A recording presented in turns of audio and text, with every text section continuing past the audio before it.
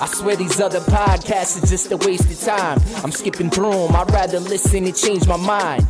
Wes and Nick always help me through my daily grind. Your favorite guys, your favorite lines, change my mind. I swear these other podcasts are just a waste of time. I'm skipping through them, I'd rather listen and change my mind. Wes and Nick always help me through my daily grind. Your favorite guys, your favorite lines, change my mind. Yeah. You're going to go through life thinking that girls don't like you because you listen to Change My Mind. And I want you to know from the bottom of our hearts that won't be true. It'll be because you're an asshole. I am Wesley Sykes, and through the other side of the ethers, the Cupid to my arrow, Mr. Nicholas J. Esquire, certified lover boy for hire. I'll tell you what, I'd forgotten about that one, the one that you're alluding to. It cuts through, though. Oh, it was.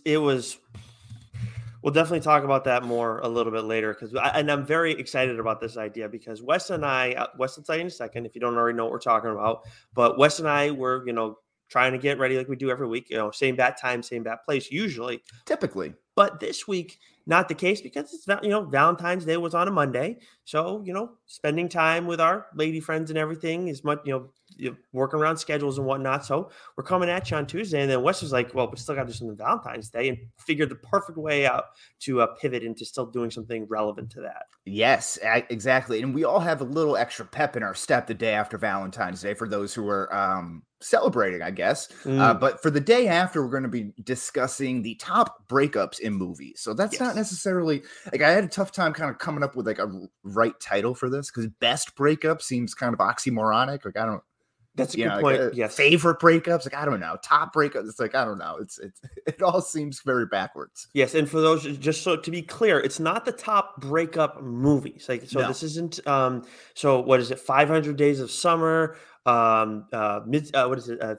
Sunless. What's the Spotless? I have it written down actually in my notes. Oh yeah, the Jim Carrey one. Mm-hmm. Eternal Sunshine for the Spotless Mind.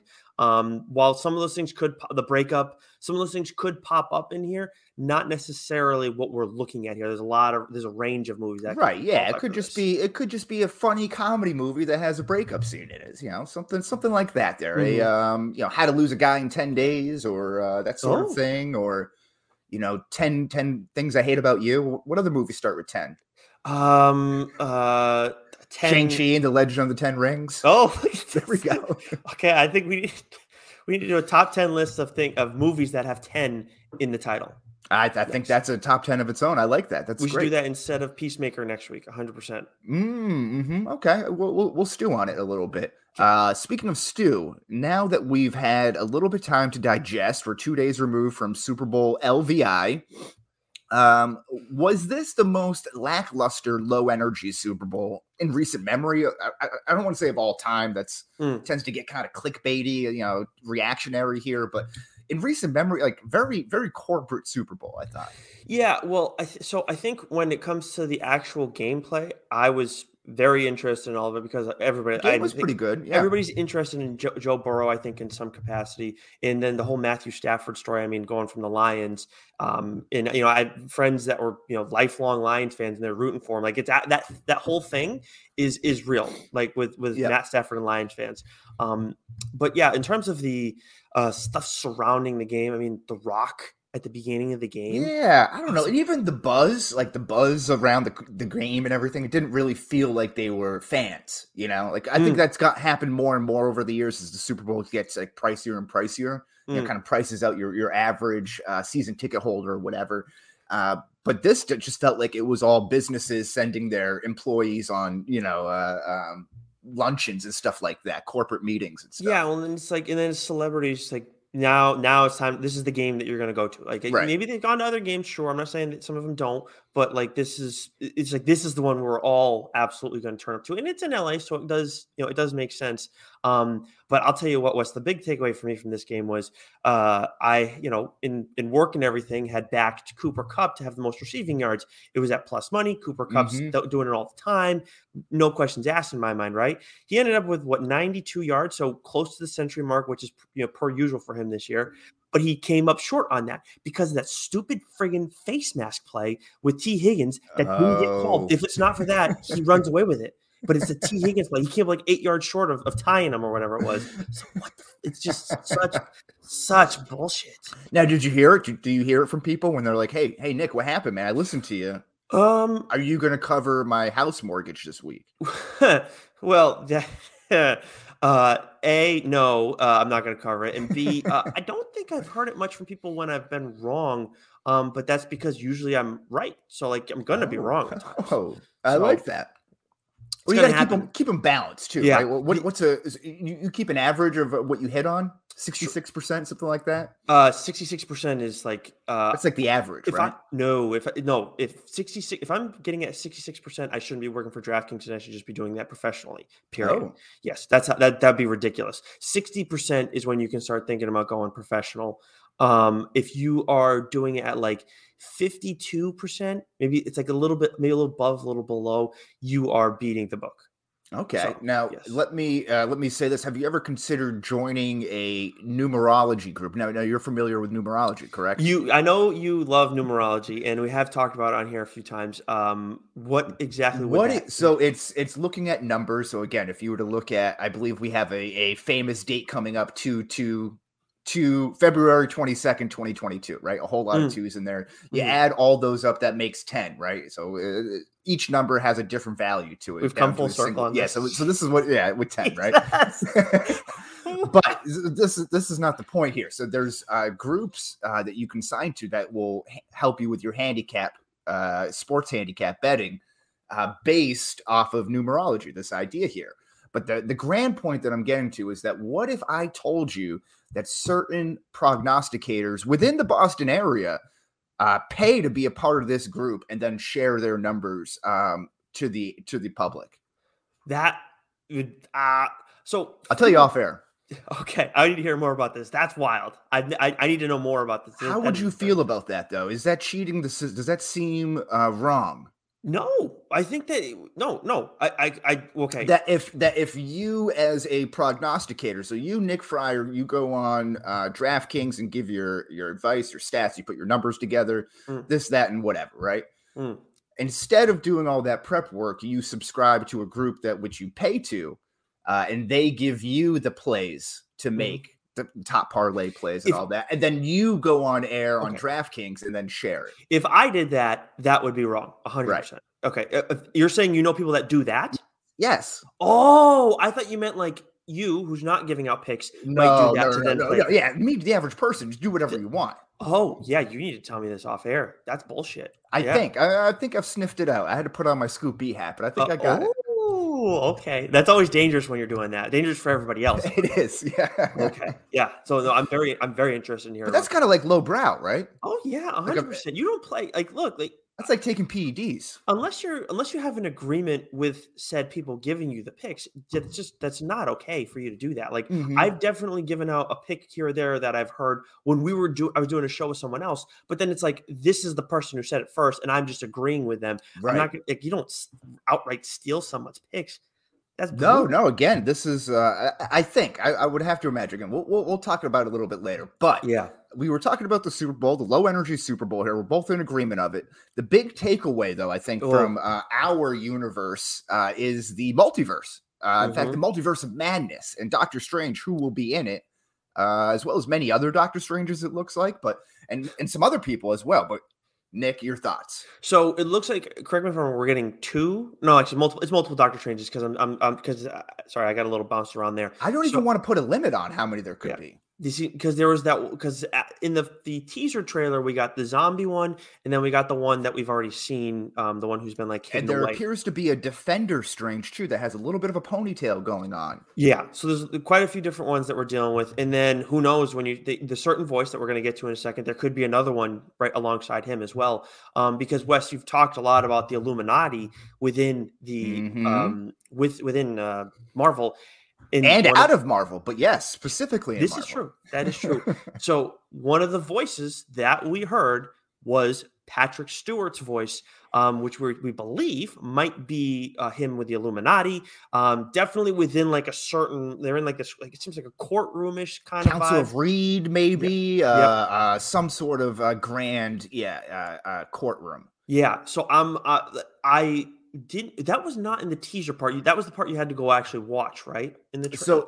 So I didn't see the trailer. I watched all this stuff after the fact because I wasn't really looking for, Super Bowl's on, you go get some food during the commercials, all that stuff. So I watched this afterwards, and I believe there was a official trailer release and then also a Super Bowl spot, which was like a 30-second kind of teaser. But a couple of things that's shown in that, and I'll get into the teaser one, or maybe this was the movie poster. I'm kind of, everything's kind of blended together. But I think it was the movie poster. You see all the shattered glass everywhere. And one of them, some internet sleuthers have saw a silhouette of what appears to be Deadpool making his, fingers to lips there. Yep. And the other one is when you talk about this Council of Rage thing, they kind of do some, I don't know, graphic design work and stuff and kind of lighten up the photos. And it looks like one of the guys who's sitting on the chair has a 4 emblem right above his chest, which would lead you to believe that's Reed Richards of some form. Yeah, and that's why when it was Patrick Stewart's voice, like right away, it's like, okay, this is amazing that we're getting Patrick Stewart in the mix here, and now it means you're getting Professor Xavier. But the room that he was in, and in the way he was like, what do you say? Should we tell him? We have to tell him the truth or something like that. Something to that end. I'm like, okay, this feels like it would be Illuminati right away. That was the instant vibe I got. So if they're seeing that Fantastic Four thing feeds more into that, I definitely could buy that. The Deadpool stuff, I will be more stunned than anything if we don't see him in this, because we got that image, which was a great pick by those people who are sleuthing around and doing edits. But we also, somebody found this on Ryan Reynolds' Instagram where he shared a picture of him in his Deadpool costume. And in the costume, he's like in a green screen room or whatever, and there's a bunch of different people. But in that room was it was the set designer or the costume designer, something like that, for Doctor Strange, like the woman for that. Okay, so all right. Put that together, so it's like, yeah, I did not expect Deadpool, but like now it's like 100%. If he's not in there, I'm going to be blown away. And the amazing thing here is for like a 2-minute and 30-second trailer, there are 25-minute and 30-plus-minute video breakdowns of this because there's so many different things, so many different elements going on here. Of course, you have America Chavez, who's going to be playing a key role. I believe her powers is that she can jump through, dimensions, which seems to be an important role as Doctor Strange may want to have to jump through dimensions, different timelines, and so forth, as well as Wanda, who appears to be the villain in all of this. Maybe one of the villains of all of this. She's going to be wanting to go through multiple timelines because I think, in discussing with Casey Walsh, who, since his last appearance on here has been pretty much spot on about everything that's come out with the trailer. He was saying that she's going to be on the lookout for her kids, right? That's where we left off with her looking at the Darkhold, and she hears that the voices of Billy and Tommy. So she's going to be wanting America Chavez's powers to shift through the multiverse. Does that make sense? Yeah, no, absolutely. Because her powers are just pulling them up in front of us on Wikipedia. She has superhuman strength and durability, and also has the power to kick open star-shaped holes in reality, allowing her and her teammates to travel through the multiverse and into other realities. So if you see star-shaped holes throughout the course of this movie, it's not the MCU trying to glam things up. That's how this character was created and developed in time by the writers. But yeah, and did we see Monica Rambeau in the course of this too? Maybe Monica Rambeau, maybe Maria Rambeau, her mother, maybe that's Captain Marvel. Again, I think we're going to be dealing, and this is something that Casey Walsh said as well to us, a lot of variants here, whether that's the Tom Cruise superior Iron Man, that could also be speculation as well, because that's going back now years and years and years when the movie was like first announced, right? And even going back to like Endgame, I feel like that rumor was out there. But multiple, they're saying this is going to be pretty bloody, much like another Marvel show that we're going to be talking about in a second here. And we kind of see that with Wanda at the very end there. She's got blood all over her face there. So I think what we could see is a lot of death of variants, whether that's a John Krasinski, Reed Richards, whether that is a variant version of Doctor Strange who appears to be dead and coming back to life in some form. So I think, there's going to be a lot of low stakes and deaths in here, where they're killing off variants from other timelines. So you get that kind of satisfaction of like, all right, here's the introduction of the Fantastic Four, but it's not really them. So you get like a little bit of a taste, and then it just goes away. Yeah. And so with all this, because this was pushed back, right? We've seen it pushed back multiple times, but this was the latest one was a few months. But the bigger pushbacks because of the pandemic and everything. Mm-hmm. I have wondered too, in the course of all this, has things getting pushed back allowed them to do more of what they want to do with the Multiverse of Madness, like bringing in all these different variants? Because I don't like, we have all the rights and all the confusion kind of there. Like, I don't know how the legal mumbo jumbo with all that stuff. I don't think most of us do in the DSG, but I know when they got the X-Men, it was going to take some time before they could kind of go and do another X-Men thing. And the same thing with Fantastic Four, and Deadpool falls under all that too when they got him from Fox. So I'm curious, like, how long they had to wait on some of these things. And I wonder if that played into some of this pushing things back. Not the latest one necessarily, but some of them, because it seems like that would make a lot of sense. And I'm over the moon though. Like the fact that we could get all these variants and then just getting them picked off one by one, which kind of goes into more when we're talking about Casey.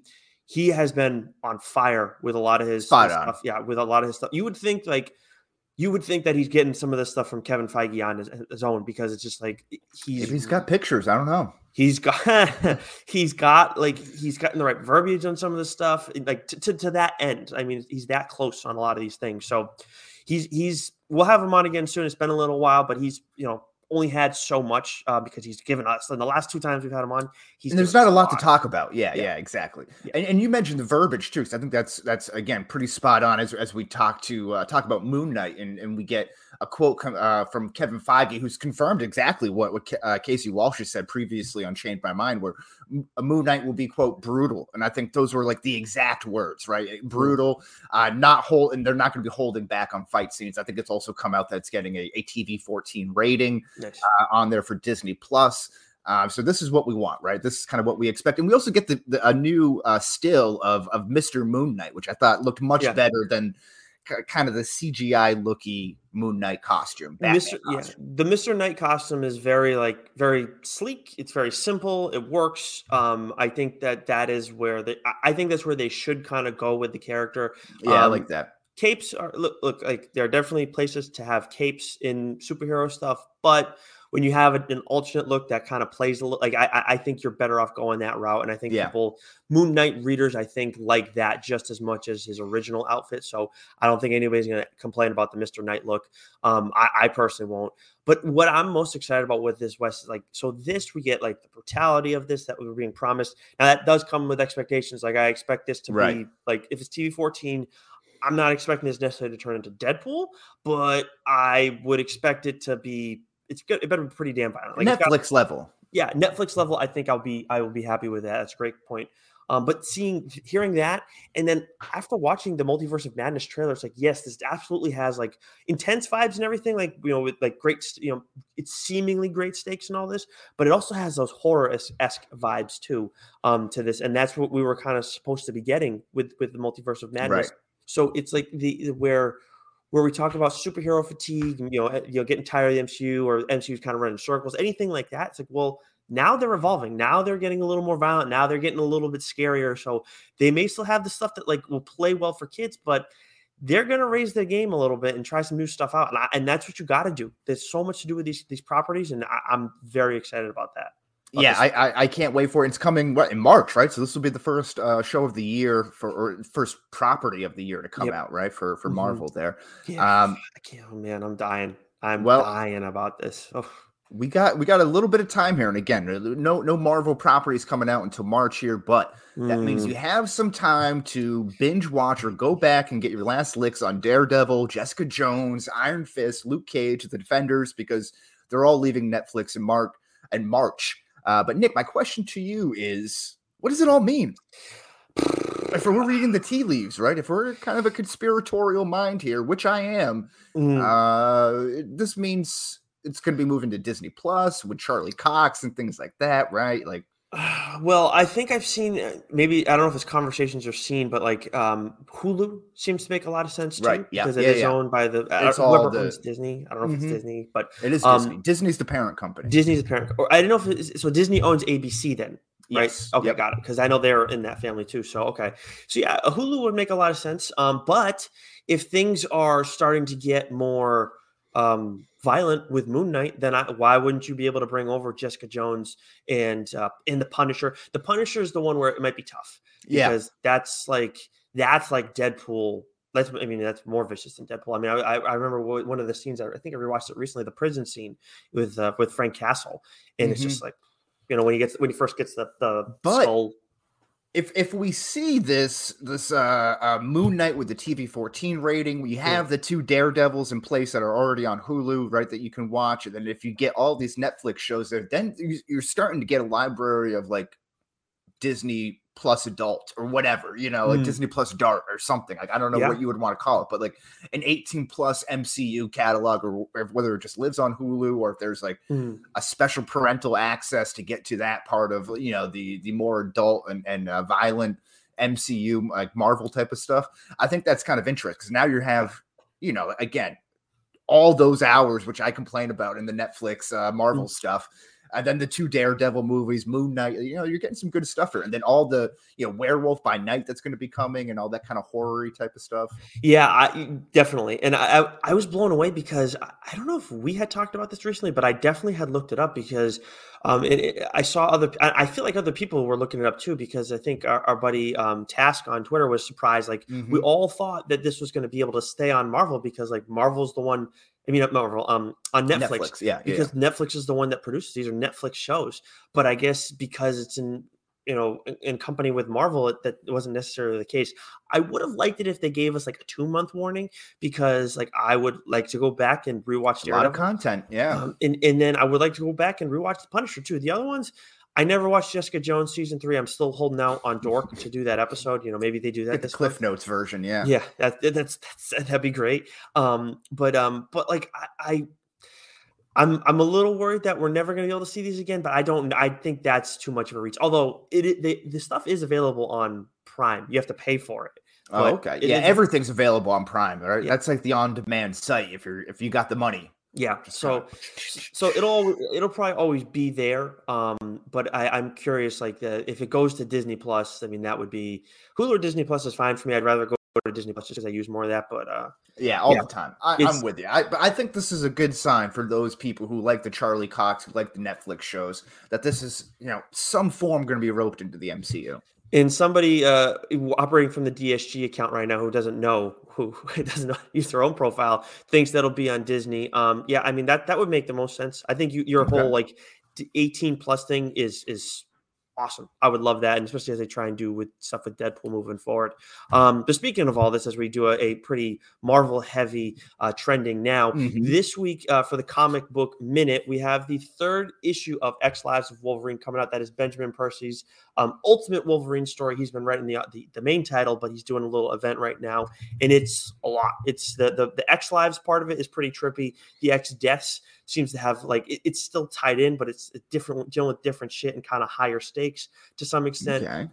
But more importantly, with all this, Joe and I have some stuff that we're working on, interview wise, and usually we keep things under wraps, but we are scheduled to be talking to Benjamin Percy this week. So be talking some Ghost Rider stuff, because he's got his Ghost Rider title starting on the 23rd, and then he's got all this Wolverine stuff going on. So we have some. So if things, if there's any missteps or anything, we have other stuff planned. But that is the schedule right now.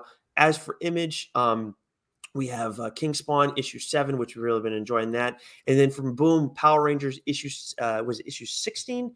Issue 16 is the final issue of the Eltarian War, which I've been loving this event. If you are a Power Rangers fan, I would make a point to go and read these trades when they come out, both Mighty Morphin and Power Rangers. I think it's going to be it will particularly be the 3rd arc of this run, so or maybe the 4th, but either way, really enjoyed those. But yeah, that's it for the Comic Book Minute this week. TLDR, actually, we will be doing what's new because we always do that, at least when we have interviews. But that is it from that standpoint, Wes. Trying to keep it short. Power Rangers, though, for Power Ranger fans in the South Coast, I saw you were sharing something on the Twitter sphere recently about how they can meet a Green Ranger or a White Ranger, right? Yeah, a little bit of a free plug for the Toy Vault, but they our guy Eddie's Toy Box has gotten Jason David Frank to swing by several locations, several Toy Vault locations. So it's 2 in Massachusetts, one in Rhode Island, and then I didn't even know they had a Connecticut location. But you guys, it's throughout March. It's in March, so it's March, like the March 10th to like the 14th. It's like that Thursday, Friday, and like Sunday, Monday. I tweeted out at Fry guy. I forget my own freaking Twitter handle. Fry_guy1. Yeah, Fry_guy1. I tweeted that out, so you guys can go check that out if you're interested in it, or I guess shoot us a DM and I'll send you those dates. But I may swing by. That's gonna be like right after my vacation, so I'm not sure. Okay. But yeah, it does sound fun. It'd be cool if they got the Pink Ranger to show up too, Amy Jo. Amy Jo Johnson. Yeah, a couple of 3-name actors who sparked some love. Maybe they're creating 6 names here. Oh, jeez. And she's only right up the road too, right? I mean, just over the bridge. Yep, just over the bridge. Which is, I know, you know what? Not gonna do it. Not gonna do it today. I teed it up for you. You did. But instead, I'd rather us pivot into what we have planned for today. Yes, because we wouldn't want to break up this relationship here. Because this week we were talking about the top breakups in movie. Yes, a day after Valentine's, as we're recording this, as the crow flies here. So this isn't necessarily about breakup movies per se, but breakups that happen in movies. That seems enough of a qualifier, right? Yeah, I don't think. Yeah, we're keeping it strictly to movies, right? I mean, my list I kept strictly to movies. Yes, I did as well. Sorry, I had an email coming through. I was just reading it quickly. You get those notifications coming through on the side, and you get a little preview of the message. I'm like, oh, so yeah. I got about. I don't really have a real list. I think I might just kind of do more of like a free form Tuesday. Yeah. Yeah, that's cool. I'm totally fine with that. I ended up making a list. I ended up putting an order. For me, Wes, really, it comes down to, I think my top 4, maybe 5, but absolutely 4 are like, they're not immovable within them, like within that group, but like those are absolutely my top 4 breakups in those movies. So those are the only like hard and fast ones. But you can kick us off. So we're sticking to our 10, and we'll do honorable mentions, or it's going to do all of them. Yeah, we'll do our 10. We'll do our 10, and then before we get to 1, we'll list off some honorable mentions. How's that sound here? Do we have the same one? So I don't know. Again, I'm picking I'm deciding as I go here. I got a list of 10 in no particular order. We'll see how I feel about it. But we do have a couple of crossovers here. Gotcha. Okay. The first one, this is emotionally hard. So some of this I chose kind of like, one I could kind of see myself in, or one that's kind of like a tough breakup or whatever. But this one is just kind of tough to watch. It's Good Will Hunting. So Will breaks up with Skylar after she asked him to move to California. They're laying in her dorm room. Will is worried that he'll be stuck in California once they break up because she wishes she has a, quote, take back. And the word take back is kind of funny because they're like, what's a take back? And it's just kind of like a funny back and forth there for a minute. And then they both talk about what they're afraid of and being too vulnerable and everything like that. And it's a lot of raw emotions. He comes clean about not having 12 brothers, that his family was abusive, that this scars him from surgery, all that type of stuff. He's pretty self-loathing at this point. He threatens to hit her, and all this stuff. She just wants to help. She's crying. She's hysterical. She says, tell me you don't love me and this will all end. I don't believe that will happen. And then he just stops, hits a beat and just looks her dead in the eyes. Says, I don't love you. And then walks out. And I'm like, that's some cold-blooded shit there. Yeah. Damn, man. It's the range on Damon. Actually, it's funny, as I was looking up something. Well, you want to see these are cigarette burns and not scars? as I was looking through some breakup stuff, right? Because we've got to go through some lists and everything to kind of refresh our memory with some of the YouTube stuff clips. Pops up. Yeah. Well, one thing that shows up is when Matt Damon starts singing "Scotty Doesn't Know," Euro Trip. It's like, talk about the range on this guy. That's an honorable mention too, because that's an awful way to get broken up with. You're freaking brutal. High school graduation party too, right? Yeah.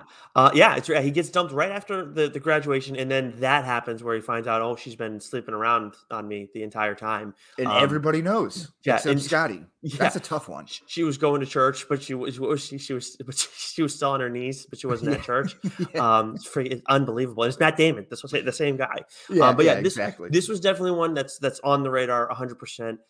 It's an outstanding. Matt Damon's just a great actor and everything. And I thought this one did not make my list.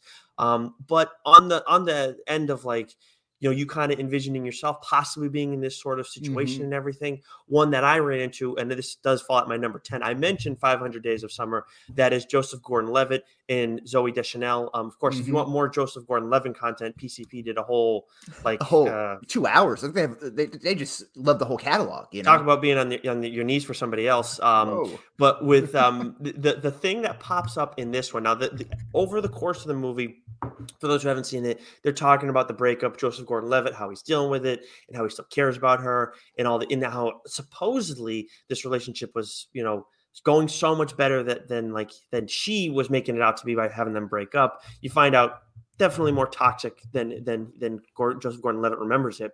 But the thing in the breakup that he remembers, when he walks out on her after she dumps him, she tries to stop him and says, "You're still my best friend." And I was like, I understand I still want to be friends or whatever, like whether you actually care about the person or you just want to say it to be civil and get out of it.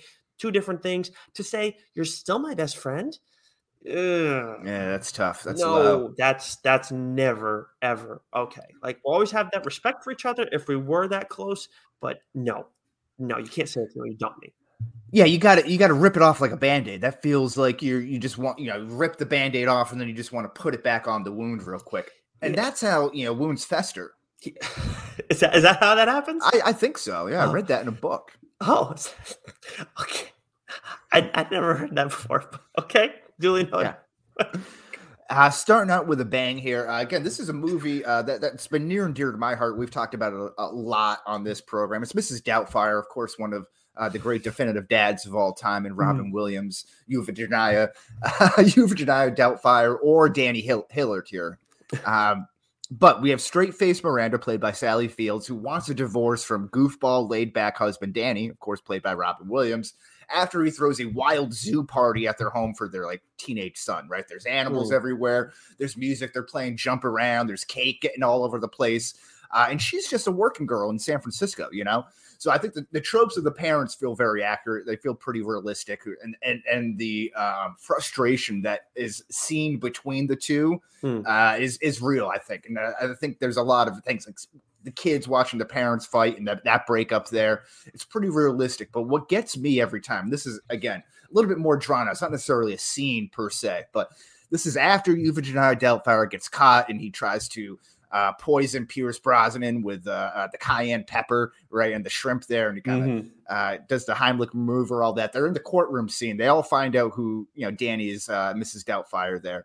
And Danny gets reduced to the supervised visitation rights, like he's a criminal, right? And he's can't afford a lawyer, so he's defending himself. The wife's there, got some hotshot lawyer who's probably like $1,000 an hour because she's making a whole bunch of money at this marketing firm. He's just a freelance voiceover actor, Oh, geez. So he goes into this huge, he just goes into this huge monologue about, he's like, I love my kids. You can't do this to me. I'm just a person here, I'm like, that kills me every time. And it kills Miranda, who throws out the papers, I haven't seen this movie in so long. And now the reminder that he's a voiceover actor, it's just every time I think of voiceover acting, I think of one person.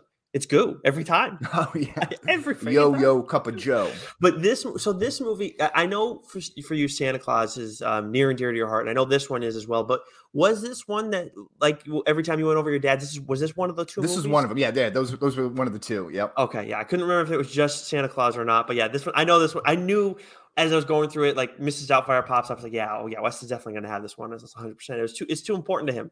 There's some important movies there, and again, this one, on a $25 million budget, this made close to $500 million.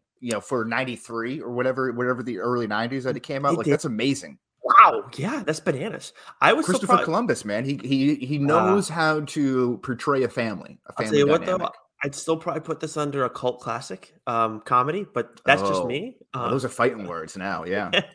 You're looking for trouble. It's not even 9 a.m., Nick. Speaking of cult classics, for me at number 9, I have Anakin Skywalker and Padme Skywalker. Toxic relation. Yeah, toxic relationship, yeah. Terrible. So I know... So of course this is turned into a meme, right? Where Padme says, "Anakin, you're breaking my heart," and I use that one quite a bit, actually, not the Anakin part, but with this one, part of my list, I want some things that are outrageous. There are some, some bizarre breakups that I have in here. We both have some bizarre ones in here. But with this, she's like, you're breaking my heart. At this point, she already knows he's been accused of killing younglings. Mm-hmm. I don't know how, like, you're not past the point of being heartbroken. Like, that it seems like, I understand, like, the heart wants what the heart wants, and you've got to forgive people and all that stuff. But I feel like when he's gone and slaughtered a bunch of young Jedi children, I feel like that's a point where, like, you kind of got to just, like, cut bait. You know what I mean? Like, hey, I didn't know he was that crazy. I didn't know he was that, move on.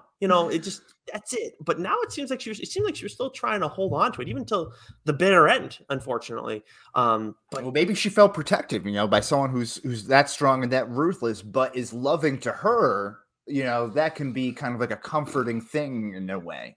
I guess that's that's a point. I don't know if it's a fair point. I don't know. I'm trying to play devil's advocate here. Yes, you're representing Padme Amidala here, and that's very kind of you. I just think that it's a bad look for her, and then for him too. I mean, he does not handle it at all. Like, would he start choking her? He force chokes her. Actually, yeah. Well, a lot of women are into that stuff. Who are we to judge? Well. That would fall under a pretty bad breakup, but it does make our top breakup list because of the outrageousness of it all. Yes. And also, when we talk about Star Wars prequels movies, absolutely the best one. And I wouldn't say, like, anybody who says this is not good. I understand complaints about Clone Wars. I like Phantom Menace. I understand complaints there. This one, though, still quality. Okay, I like that. That's a good one here. And that one, again, feels pretty on brand. So this one, again, this is kind of, high up on the list here at my, number 8, because they don't really officially break up. And this is from Gone Girl, where Annie fakes her own death and elaborately frames a very dumb Nick for everything. It goes in as far as, like, racking up credit cards. This is a month and years long scheme. I mean, there is nothing more vindictive than a scorned woman. I think this is like proof positive of that, right? And this is all because, again, scorned woman, because Nick is sleeping with Emily Ratajkowski, one of his, like, students or something like that, where he's like a college professor. But so that's like very, again, the long con. Like, if that were to ever happen to you, and again, not to say that Nick doesn't deserve it, he did a lot of bad things in here.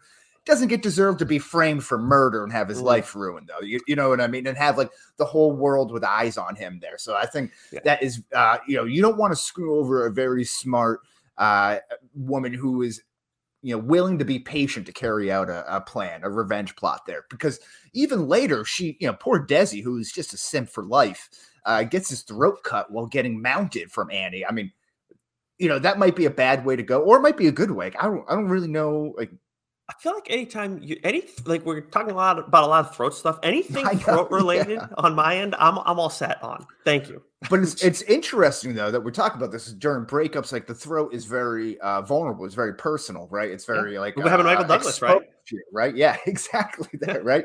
But well, he's a confirmed villain. That's where I get really concerned. That's the throat stuff that really worries me. But it's passionate. It's vulnerable there, right? That's what a breakup is. So it's a crime of passion. And usually that's what's going to have you go for the throat. So I think that's interesting. So this is it took me. I don't think I saw this in theaters, but definitely like an awesome movie. But I've since learned more about the book. I haven't read the book, but I know someone who loves the book, and it's interesting. Like, there's the way they did that. Not to get too in the weeds on this, but there's a pretty staunch difference between the two. I think he gets drugged, right? Like Mickey or something like that. It's more about how the story's told, and it's just like there are some times where the way, like, the whole story is told from her point of view in the book at first, like in out of a notebook. So it's you can't do that necessarily in the movie. So it's interesting. Like, if you read the book, you may not appreciate the movie as much, but I really enjoy this movie. But they kind of do that too with the voice. There's only so much that you can kind of simulate an inner monologue, right? So they have the voiceover there and stuff too. Yeah, but I'm sure the book is much better. Well, yes, but it's just an interesting thing that I would never have thought of. But this movie definitely a good pick on your part. But Rosamund Pike too. She's cold-blooded, man. Cold-blooded. Wheel of Time, and then she's in I Care a Lot. She's in that too, and I really like. And again, isn't she also kind of like a rich, kind of stuck up, like, a stuffy kind of girl in that movie. In I Care a Lot? Yeah. She's worse than that. Cold. She's again, cold, but she plays that kind of like cold. Yeah, she plays cold. Cut off really well. She's stealing money from like elderly people. Like she's like they don't have family or she's maneuvering around their family to get all their money. It's an amazing con. Speaking of long cons, but you're mentioning Nick. I forgot in Gone Girl the character's name was Nick. I know you've said how like with your name, right? Like there's only like you don't see the name Wesley pop up a whole lot. Like there's, I think I've encountered 3 Wesleys in my life. That might be as much as I know, to be honest. So there you go. And one of them is a Westley, not a Wesley. Yeah. Mm-hmm. But Nick, like I knew that name was common. Like growing up, I think I knew one other Nick from my hometown. But geez, it pops up everywhere in media now, like in movies, shows, whatever. It gets a little annoying at times. But talk about top 10 lists. We maybe need to think about top 10 Wesleys, top 10 Nicks. I think we all know who to be number 1 on both of those lists. Yes, but we could maybe take those 2 off, to have biases aside, and make sure that nobody's feelings get hurt. Because I'm not certain that I would make your top list for Knicks, but I thought you would do your top 10 Knicks and I would do my top 10 West. We can do that too. I was thinking totally separate episodes, but we probably have the same list or close to it. There's only so many Wes's. Yes, this is true. Definitely a lot more variance with when it comes to Knicks. But moving over to my number 8, you have this one on your list as well. Forgetting Sarah Marshall. Of course, this movie is all about breakup stuff.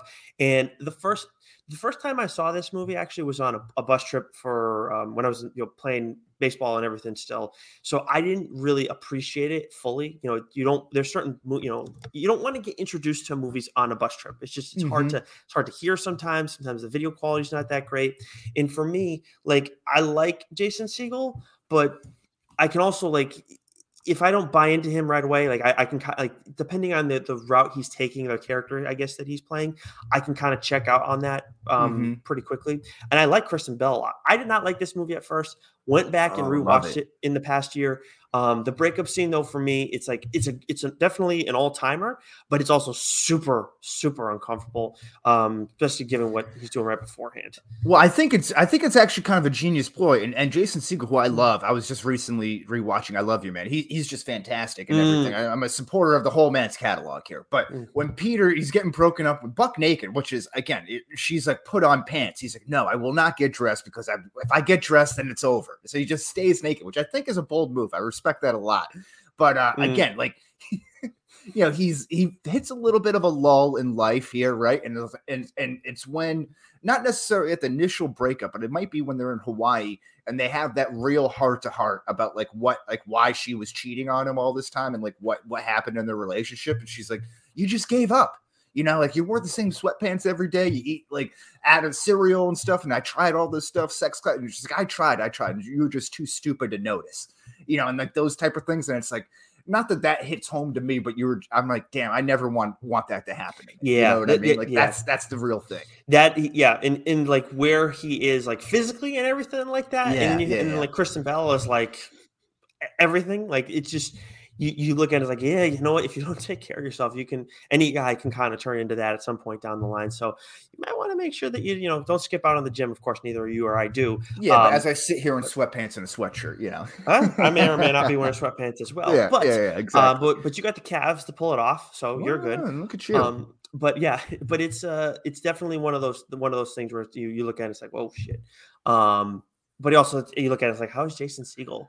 And then the whole I know. Well, I think we got to appreciate that more. When a guy dates up like that, we got to like that. That's like king shit there. We shouldn't be talking like, what's he doing? You know what I mean? I think we need to celebrate more people like that.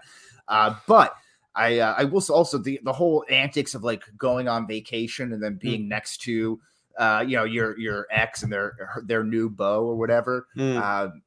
That is tough. I would not do like, especially if you're on Hawaii. It's not like you can just like hop in a car and then go to like San Francisco or like a different part of California or whatever. Like you're on the island together. Like that's tough. That's especially, and then it's Russell Brand too, which like this guy who's like in better shape than you. He's famous and he's got all these things going. He's a rock star. Yeah. It's like that's when she's clearly like upgraded.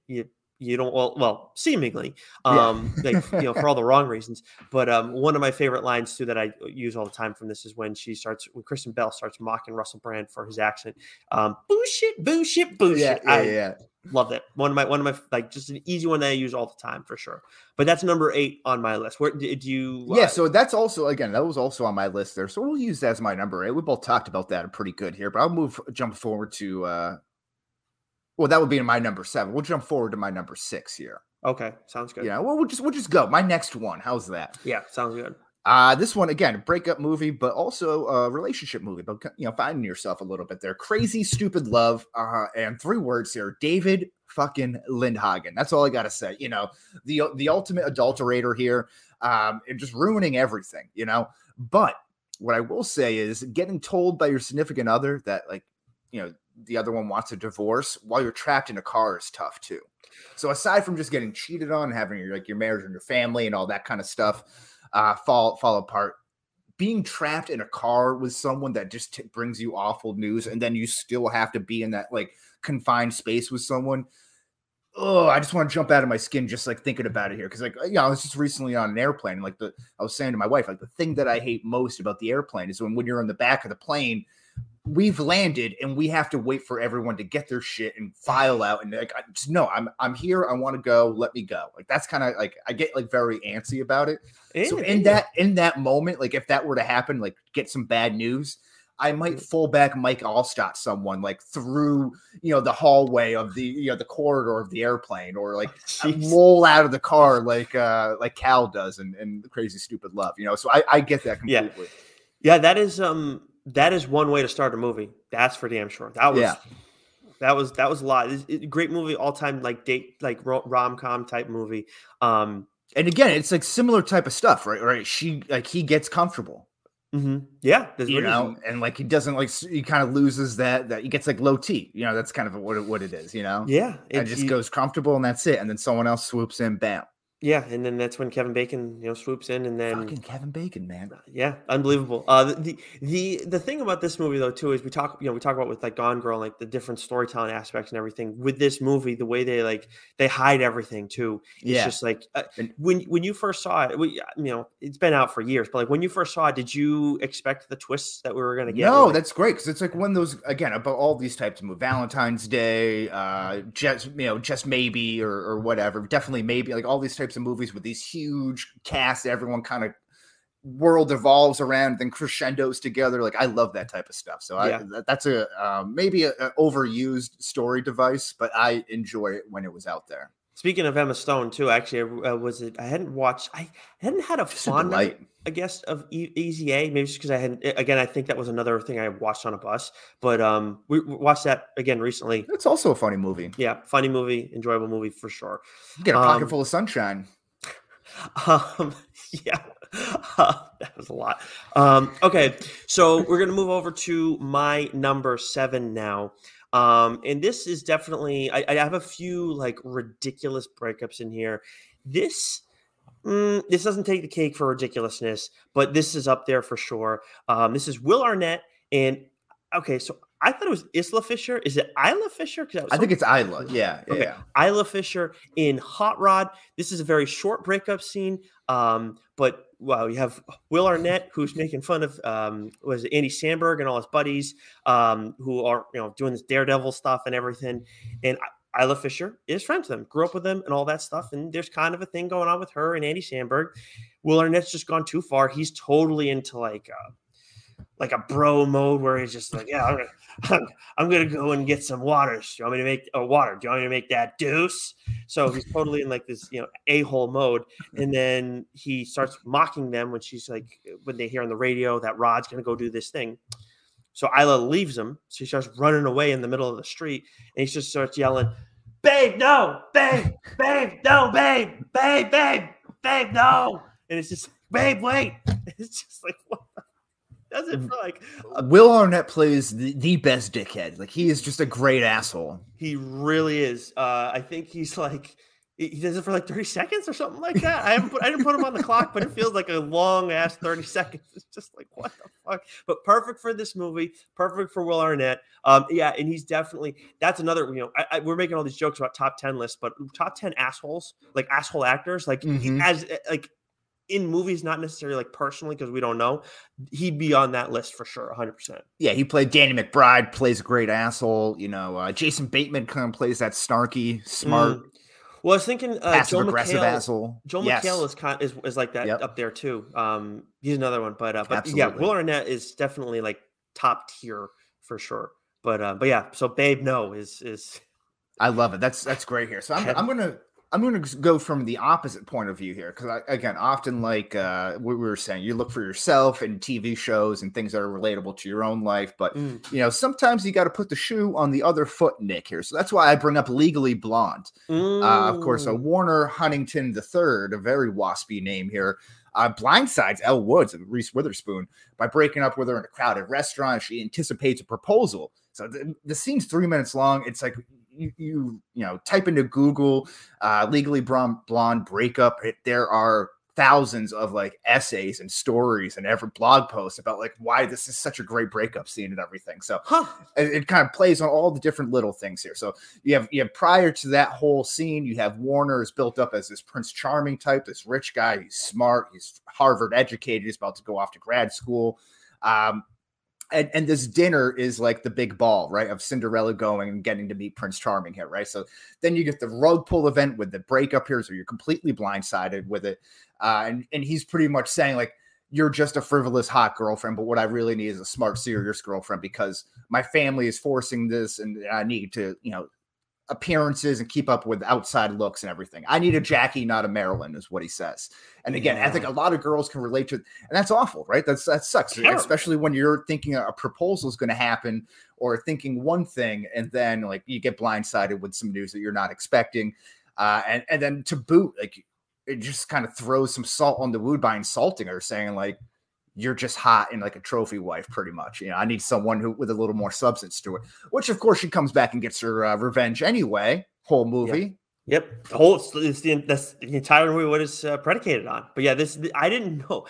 That's amazing. There are like blog posts on this. Oh man, you should Google search it. Yeah. So I was like trying to find the scene and just kind of find some like dialogue from it and stuff like that. Like going through it, I was like, oh man, it was actually some really like well-written articles too. It's crazy. So there, think pieces. So like Crazy Stupid Love was not on my list. Legally Blonde was not on my list, but that's more because like I'm going through all these things and they just kind of, I have some stupid ones like the Star Wars one, but it's like there's just so many breakup scenes. Oh yeah. It's and again, that's why I'm like, it's a top, it's a favorite. Like these are ones that are kind of like memorable that come to mind that I didn't really have to do again too much research and that they kind of stick out to my mind for whatever reason. I can't believe I forgot about this one though, because this one I watched definitely within the past year. Legally Blonde. Yep. On Netflix maybe. I think so. HBO Max or something like that. Yeah. Yeah. It's just it's weird going back and watching it because like obviously the girl that Warner ends up dating is the girl from Selma Blair. Yeah, but who's she? She's in Hellboy, and I can't remember. She's the main, the Hellboy. Cruel Intentions. Yeah, oh yeah. And then Warner was in like I may or may not watched some of the Vampire Diaries over the years, and he's in that show. And I was like, what the fuck is this guy? Just you forget years later. Anyways, but yeah, this definitely a good call. This is definitely one that deserves to be on the list. I need a Jackie, not a Marilyn. That's like again an all-time line. Like when you talk about like Frankly Dear, I just don't give a damn, and like all that like I need a Jackie, not a Marilyn. That one cuts. Yeah, that one's pretty cold. But I would say something colder would be like you just went on a date with somebody and then you see them around another time and then they look at you and it's like they don't even know who you are. And that is what happens in the Eternal Sunshine of the Spotless Mind. Yes. That's my number 6 on this list. This whole movie is, this is again one of those like relationship movies I've mentioned it earlier. And it's a lot. It is like you need to be engaged in this movie if you are going to at all understand what happens by the end of it, because the whole thing is trippy. But this like breakup type scene here is extremely trippy because what happens is Jim Carrey is going to meet this girl he's gone on a date with, really enjoyed his time with her and everything, spent time with her, and he's going to give her like a gift because she hasn't been getting back to him. He goes to her job which is, if again, he's under the impression they've only hung out like the one time. That is a little bit presumptuous of him. He goes there and she's just like, "Can I help you, sir?" Like, not even like trying to act like anything. Like, she doesn't know, like, legitimately has no clue who he is. And it's like, oh, fuck. Like, that's brutal. But then to find out later, like, she has gone through a procedure to forget who you are. And it's just like, wait a second.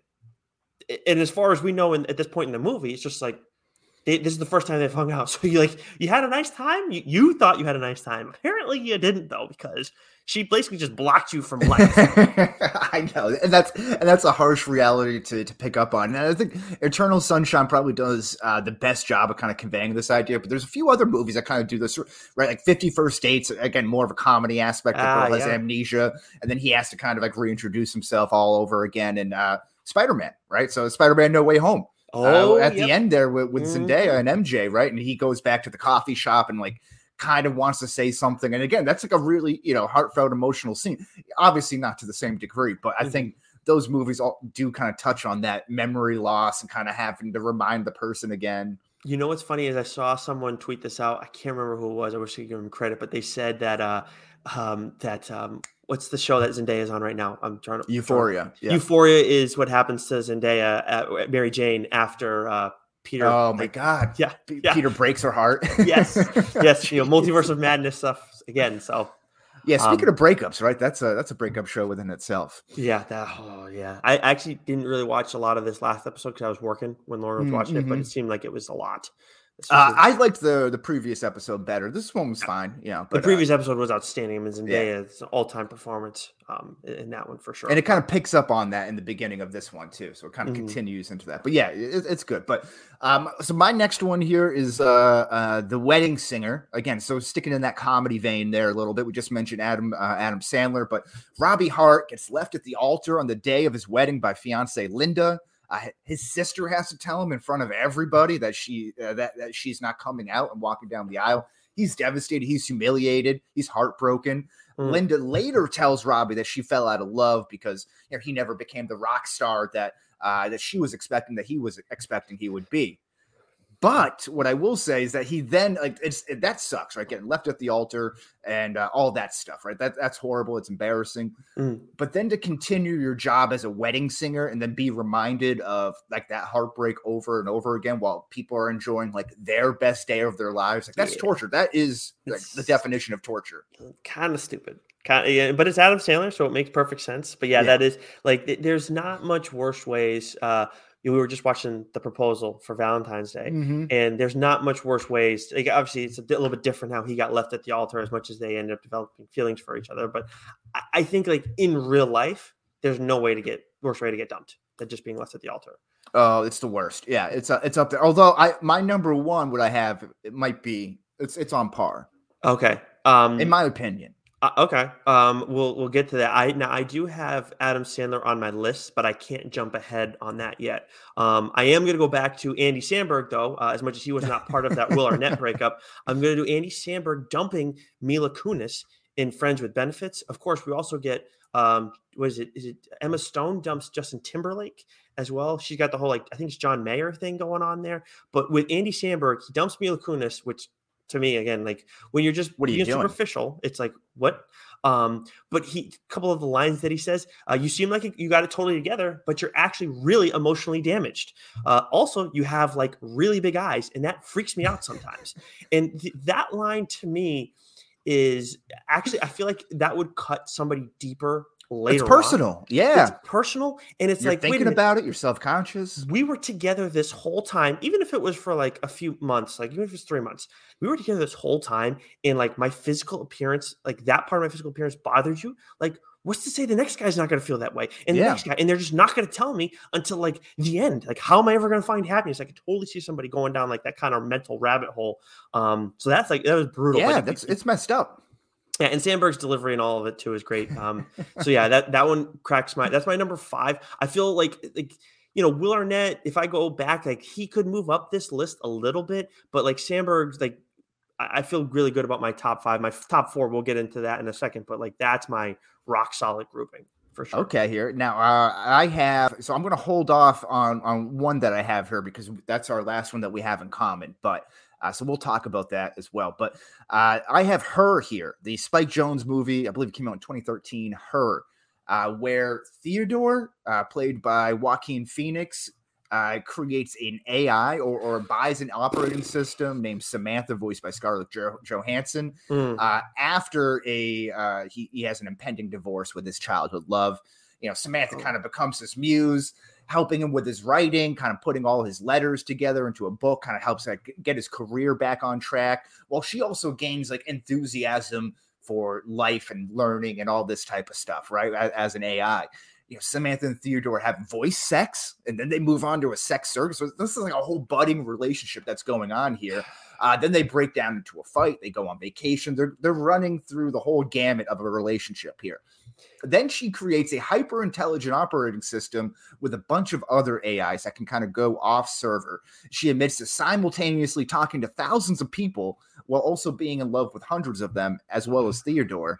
And later, the AIs all leave the physical world to join their own weird AI community, breaking up with Theodore in the process. And it all ends amicably. He ends up learning more about himself. He ends up dating Amy Adams, who gets a divorce from her husband and ends up having a relationship with an AI whose AI also leaves her later on. So they have some common ground there to talk about. But again, like to get broken up with to fall in love and break up with a computer, or get broken up to by a computer, is got to be the lowest thing, especially after a divorce. That's true. So it would be getting left at the altar. It would be one or two. So it's 1A, 1B, maybe. But no. So this is my number one. I got one after that could be up to. This is low. In the terms of reality, like this isn't happening. Getting dumped by a computer is brutal. I couldn't. I've never seen this movie, and I kind of refuse to see this movie because I just hate that premise of like. The idea, like it pulls you in. I think it's one of those things like it happened to be on the TV, and Jules was watching it, and then I just get sucked into it because it's like this is so crazy. Like what is going on? How do you fall in love? Like to me, when it first came out, it's just like and now with all the it's not General Dynamics, is it? Like the MIT Boston stuff. Dynamics, Boston Dynamics, yeah. That like anytime I see that stuff, it's just like this is one of those things that reminds me of that 100%. Like we're setting up just to have the Terminator happen, and we're well on our way there, especially with this kind of shit. But yeah, that one makes a ton of sense as as a top breakup. But like I refuse to see this movie. Like getting broken up by a text is like people hate that, right? Like getting broken up in DMs or whatever, like that. So that's like essentially getting broke up with over the internet. But to have the internet break up with you is that's tough. Like. Yeah. The internet sees everything, like sees everyone at their lowest points doing things that nobody would ever want to see. Yet the internet was like, nah, I don't want to be with you. Yeah. And this is one that sucks. This is one that absolutely can happen in real life. As weird as that sounds, but so we're making that list of like worst ways to get broken up in real life. But when we talk about like outrageous kind of things that we see in movies that probably wouldn't happen in real life, that kind of brings us over to my number 4. I think if you like, I would think most people would think of when you think of movie breakups, you have to think of Amy Smart in Rat Race, where she's flying around her helicopter with Breckenmeyer. They're doing their thing. She's going in to check on her boyfriend, and she's his ex-girlfriend's car or truck, whatever, in the driveway. And then she goes out back, still in the helicopter, and they're in the pool together, messing around. And she absolutely loses her shit. Understandably so. But then she takes it to the point where she says, I'll ram this helicopter right down your throat. Again, throat, kind of the theme with us today. Right, yeah. A little weird. Sign of passion. But she goes and starts going after him with the friggin' like propellers and everything, and it's just like, holy shit, this is bananas. But an amazing moment. I mean, like it's like Amy Smart too. Like she seems like this put together, character and everything, obviously attractive and whatnot. She's flying a helicopter, got a cool job, all this stuff, and then it's like full psycho, in an instant, and it's like, wow, like. Who would have thought, like, it's such a hazard to date somebody who flies a helicopter? Who knew something terrible could happen to you like that? So, yeah. Well, just ask Roy Halladay. Oh, geez, that was a plane, and good Lord. Yeah. Well, there's someone else I could bring up too. I won't do that either. Let's not and say we did. Or maybe don't do either. But yeah, so Amy Smart is my her breakup in Rat Race. I forget her boyfriend's name, irrelevant. But that's number 4 on my list. What about here? We have we mentioned too, okay, so let me just start again. Titanic. Start from the top here, okay?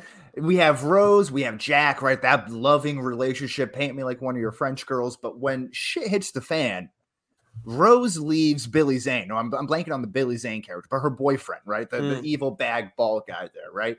Yep. Who's rich and he's a jerk. But if you're looking at it from his perspective, right? You're bringing this girl on a boat. She's got all, this is the greatest vessel that's ever been on land. It's a luxury thing. You're living the 5-star lifestyle, the white coat, the white glove lifestyle.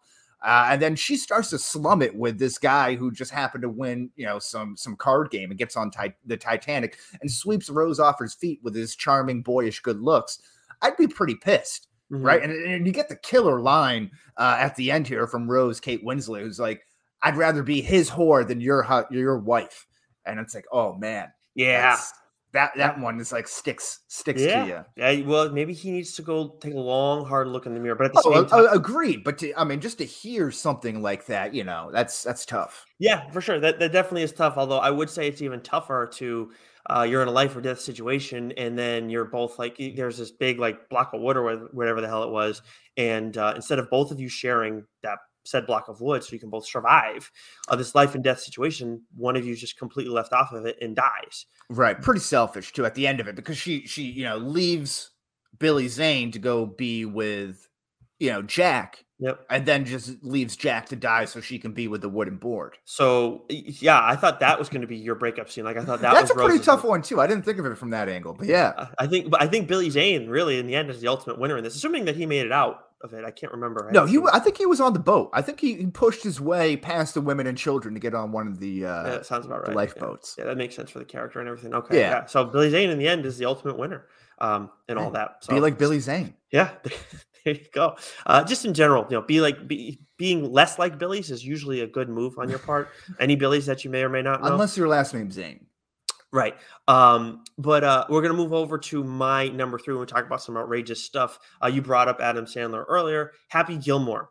This is definitely one that pops to mind right away because, you have the moment where his girlfriend, of course, leaves him because he just can't figure it out with the hockey tryouts and everything, right? Of course, Happy Gilmore, the only person who's ever tried to kill somebody or attack somebody with a skate. Hockey stick, skate, yeah. He breaks into song as she leaves over the apartment speaker, starts singing "I Want to Kiss You All Over and Over and Again." I'm not going to do a rendition because I wouldn't do. The night closes in. Yes, and then they break into the real song. And the older woman outside, Susie. Yeah, she come, and then the next morning she's there wearing one of his hockey jerseys. Yeah, it's oh god, you don't want breakfast. But what's also a part of it all too is she's shitting on him about being a hockey player. He goes and shits on her for being a lousy kindergarten teacher. Yeah. I've seen those finger paintings you bring home. They suck. So yeah, it's all time. It's an all-time Adam Sandler moment. Happy Gilmore, of course, legendary movie, but that's definitely one of those movies where it's moments you think of. And you kind of feel for it from Adam or Happy's standpoint too, because you're getting broken up with. You just lost, you lost out on your dream of being a professional hockey player, so you're already kind of down on your luck. The wife leaves you, or the girlfriend leaves you, and you just want to react. What you don't want her to break up with her, but you're angry. So what you say, so you lash out irrationally by insulting her finger painting. It's wait, that's not what I want to do, but I'm angry. That's classic guy stuff. I feel like. Yeah, 100%. Yeah, doing the opposite of what you really want because you're just overcome with rage and emotion and don't know how to handle anything. And then you do things that you just you look back on it and it's wait a minute, why the hell would I ever do something like that? Breaking out into song when you're not a good singer is a good example of that. It's desperation. It's a stinky cologne. Yeah, 100%. But I have 2 more left before my honorable mention. How many you got left? I got 2 left here, one of which is the same, so I'll hold off on that. But I'll get to my number 1 right now here. Okay. So we have, and this is what I was talking about before. This is the only thing that can succumb getting left at the altar here, in my opinion. This is from Along Came Polly. Again, a classic breakup comedy movie. Some might say a cult classic here. Ruben Pfeffer, played by Ben Stiller, gets broken up with on the first day of his honeymoon, when Lisa, Deborah Messing, is caught sleeping with the scuba instructor on his yacht, played by Hank Azaria. Do you scuba? Do you scuba, Ruben? Are you for scuba? Like that. It's like, okay, so you've gone down the aisle, you've said the nuptials, you made the agreement, you put the rings on, you hopped on the plane, you're going, day 1, day 2 of your honeymoon. Bam, he comes back. He's like, first of all, his real move is like, I don't want to go scuba diving. You go scuba diving with this like jacked, ripped, naked guy on his boat. And then I'm going to come back and set up the bedroom with flowers and, champagne and all this stuff. He has on white linen clothes. He's looking hot when he comes back. He hops on the boat. They're doing it. They still have their flippers on. You know what I mean? Like, yeah. So he like opened the door for it, in my opinion, by leaving her with the guy on the honeymoon. Well, you think you could trust people, in certain situations. Yeah, but the guy's ripped and walking around nude. You're like, no, you go with this guy. Yeah, I mean, if he's completely naked, then yeah, it's probably a lot to ask someone, I guess, to trust them in that kind of situation. Yeah, man. So I mean, again, he brings it on himself a little bit there. He kind of cucks himself a little bit, but I mean, it is marriage. You want to have again. I see what you're saying with the level of trust there. You want to hope that. Especially a couple days after the fact, too. It's like you just got married. You're going to go into. But hey, listen, you think your wife is just going to leave you with some naked chick, who's like on a boat and be like, she's like, no, I'm just going to go read a book for an hour. You go hang out with this hot naked lady. Yeah, that would never happen. Probably wouldn't happen, but I would love it if someone trusted me to that end. Right. But yeah. That probably would never happen. But you would feel like, would you want to put yourself in that position? Like, no, like I was saying last night, I was at the gym last night and there was like a semi-attractive girl who was just like dancing just for no reason in the mirror on the squat racks. I'm behind her on the leg extension machine. So like I'm facing perpendicular to her, but the mirror is the same mirror, if that makes sense. So like I can't look into the mirror with myself without like catching my attention. It's just uncomfortable. Like I want to be able to look freely. And I feel like that half of the room I couldn't look at. And I feel like that's what would it be like if I was just around a naked woman, like there would be no eye contact. I'd be looking at the ground. Like this is uncomfortable for me. Yeah. Well, then I guess, so first of all, I would like to have someone in my life that I can trust to that end in that situation. Because I guess what I would do is I would try and articulate that person's making you uncomfortable in that situation. I guess I'm getting too serious about it. But the gym stuff that you're talking about, I wish you had gotten a video of that. I'm a little disappointed. Like I understand not putting it out there for everybody, but for us, I would like to see. It was like it wasn't like sexy dancing or anything like that. I don't care. It sounds like it was outrageous. Like it was just a weird thing. Even if it was it's still outrageous to do something like that at a gym. So I would have loved to seen that. Hey, I appreciate, she was no shame. She danced like nobody is watching, right? That's kind of the motto. Speaking of outrageous shit, so this is one where I don't think this could actually happen in real life. It just doesn't. I mean, I understand people like sleeping with their best friend's wife and vice versa. That stuff happens for sure, but I can't imagine you being like in the hospital or whatever, and your career's kind of like in a weird spot, and then you come home and you find your family playing board games with your best friend, like nothing's happened, and then you look on the mantle and you see your supposed best friend's face superimposed over yours on the family portrait. It's tough. Of course, I am talking about Talladega Nights, one of my all-time favorite movies, when Ricky Bobby and Carly somehow end up break up, and she leaves Will Ferrell for Cal Naughton Jr. Some would argue the same person, but it was, obviously Carly's. She was also a member of the MCU, but she wants to divorce like out of nowhere, and like they're just start making up bullshit, saying like their marriage was in shambles, like it was no way it was going to keep going on and on. It's just absolutely and the line, it's just the line that goes on there. Just be honest. If you don't want to be with me, just tell me, man. Yeah. What does Cal say too? Hey, Ricky, so nice you stopped by for a visit.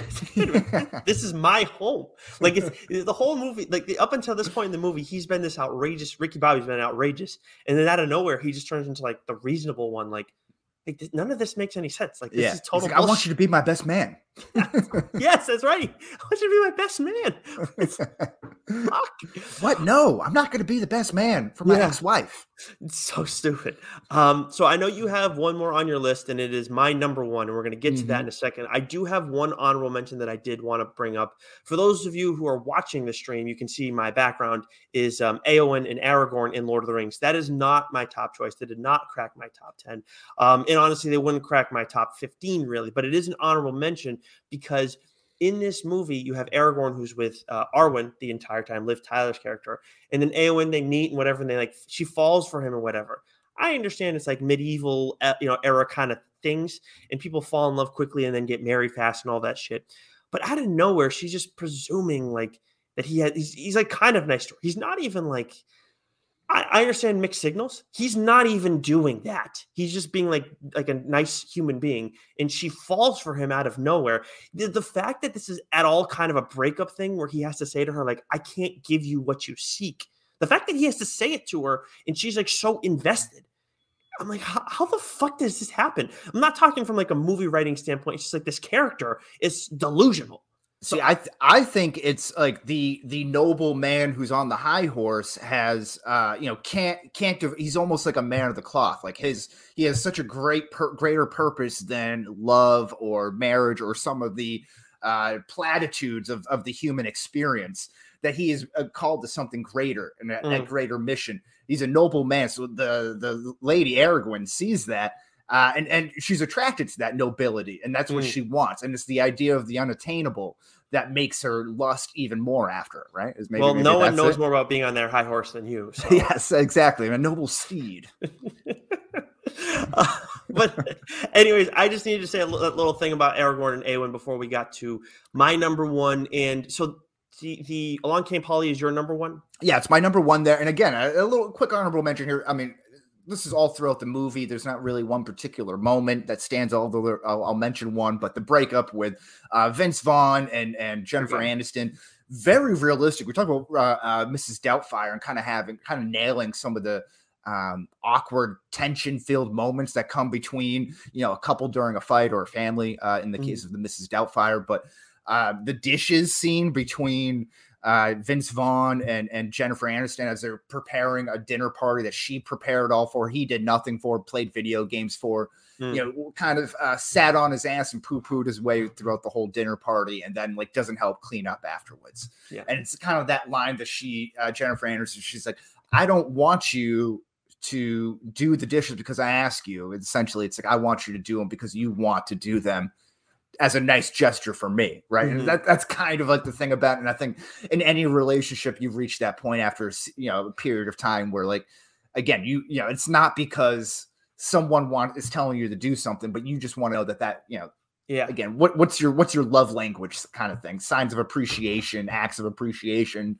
Yep. That's probably one of those things there. So I think that's a good kind of summation of a real life relationship. Yeah. And that's why it's important to have those kinds of conversations. So if you take nothing else from this episode, don't take all the laughs, take the important message that Wes just gave you guys all. Well, you gotta go through the shit sometimes, the only way to go through something is to jump right through it. So if it means you have to face, and sometimes it's to a detriment, but you bring things up head on, you deal with them, and then you move past them. Speaking of going through shit, we all saw The Social Network, right? That was, I don't know how well it did monetarily, but I assume that movie did pretty well. I think that came out when I was in college. You were just out of college. That sound about right, timeline-wise? Yeah, it feels right. Yeah, 2010-ish. Big movie for Mark Zuckerberg and everything.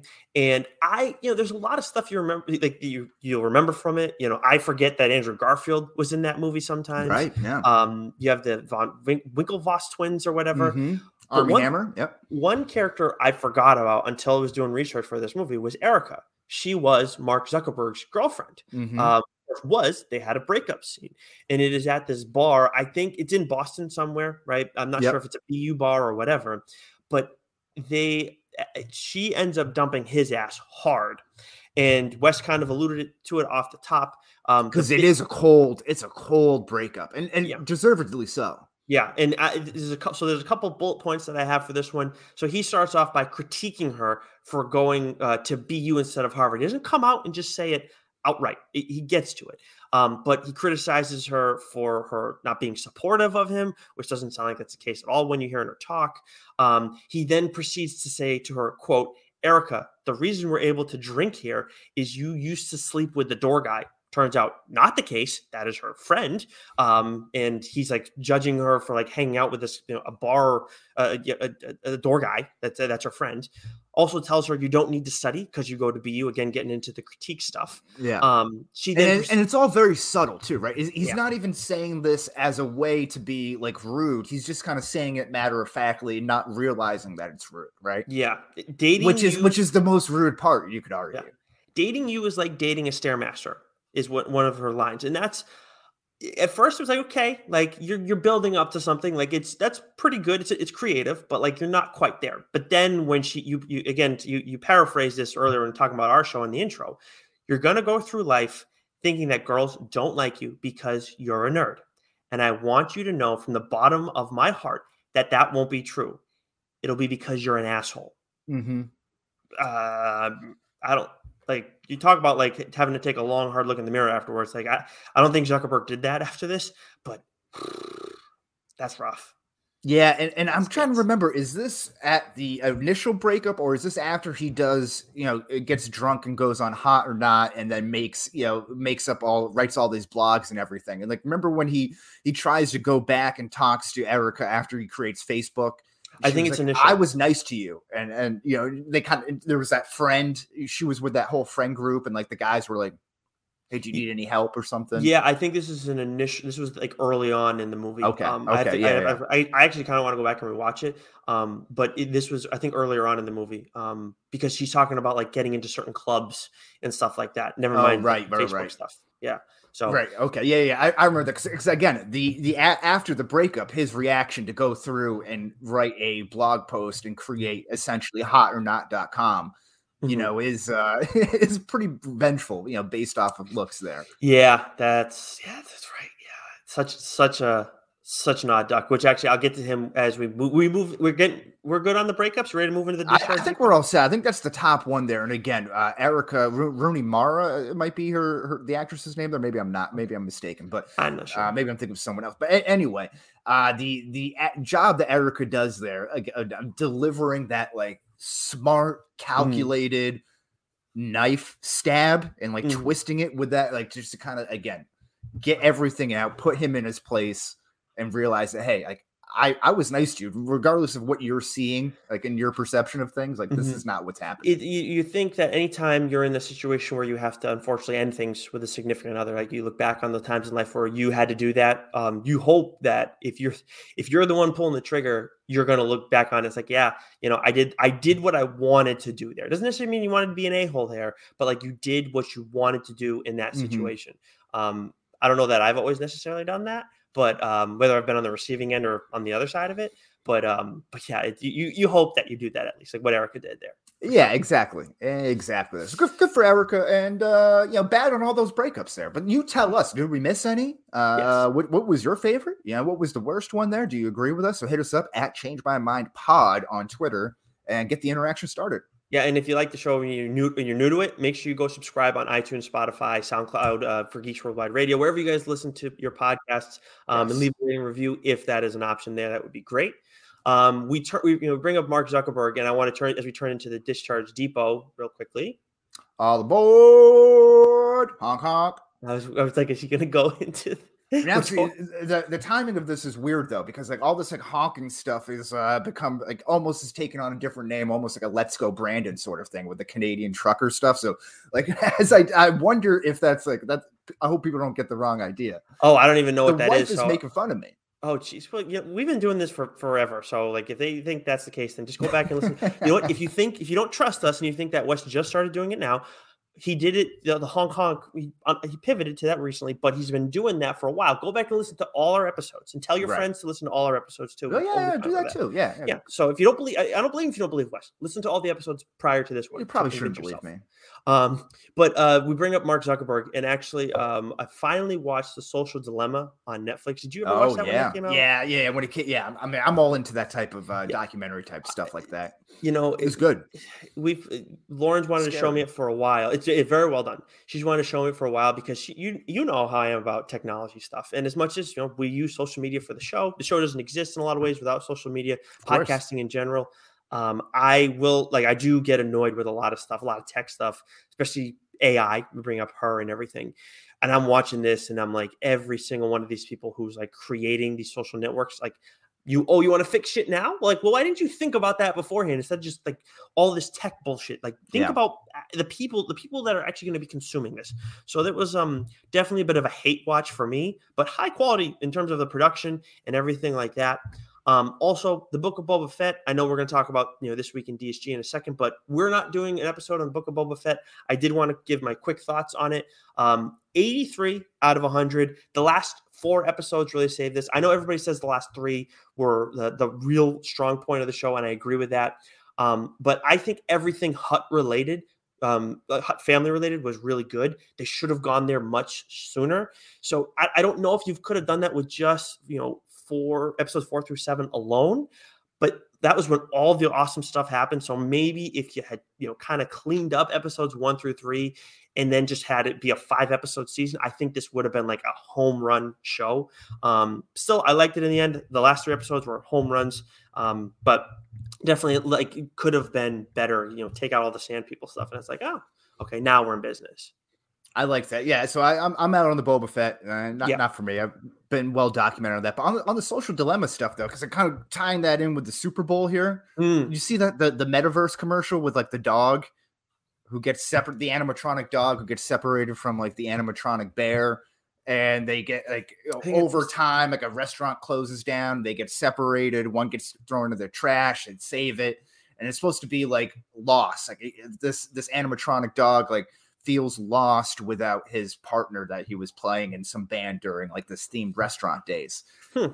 They end up years past, they repurpose them in some way. They put an Oculus on this dog, and they go into the metaverse where everyone loves him. You can see all his old friends and they are all limber and moving like they all, and it's supposed to be like, reconnect with your loved ones or don't lose touch or stuff like that. And it's supposed to be the metaverse. And it freaks me out, Nick, because it's geared towards people like us who grew up, again, like picture ourselves old and a nursing home. And we're like, I just want to go back to my days where I'm 30, pop on the Oculus and you just live in the metaverse and you can like dipsy do and drive and break a leg and do all this kind of stuff and see all your friends and go to the nightclubs and everything.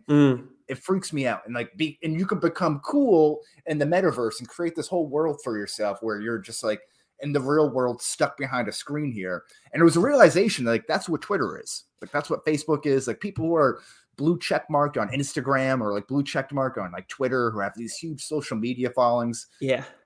And then you see them in real life and they're like slaves to their phone because they're taking photos of their food and never have real conversations and stuff. Like that's the exact same thing.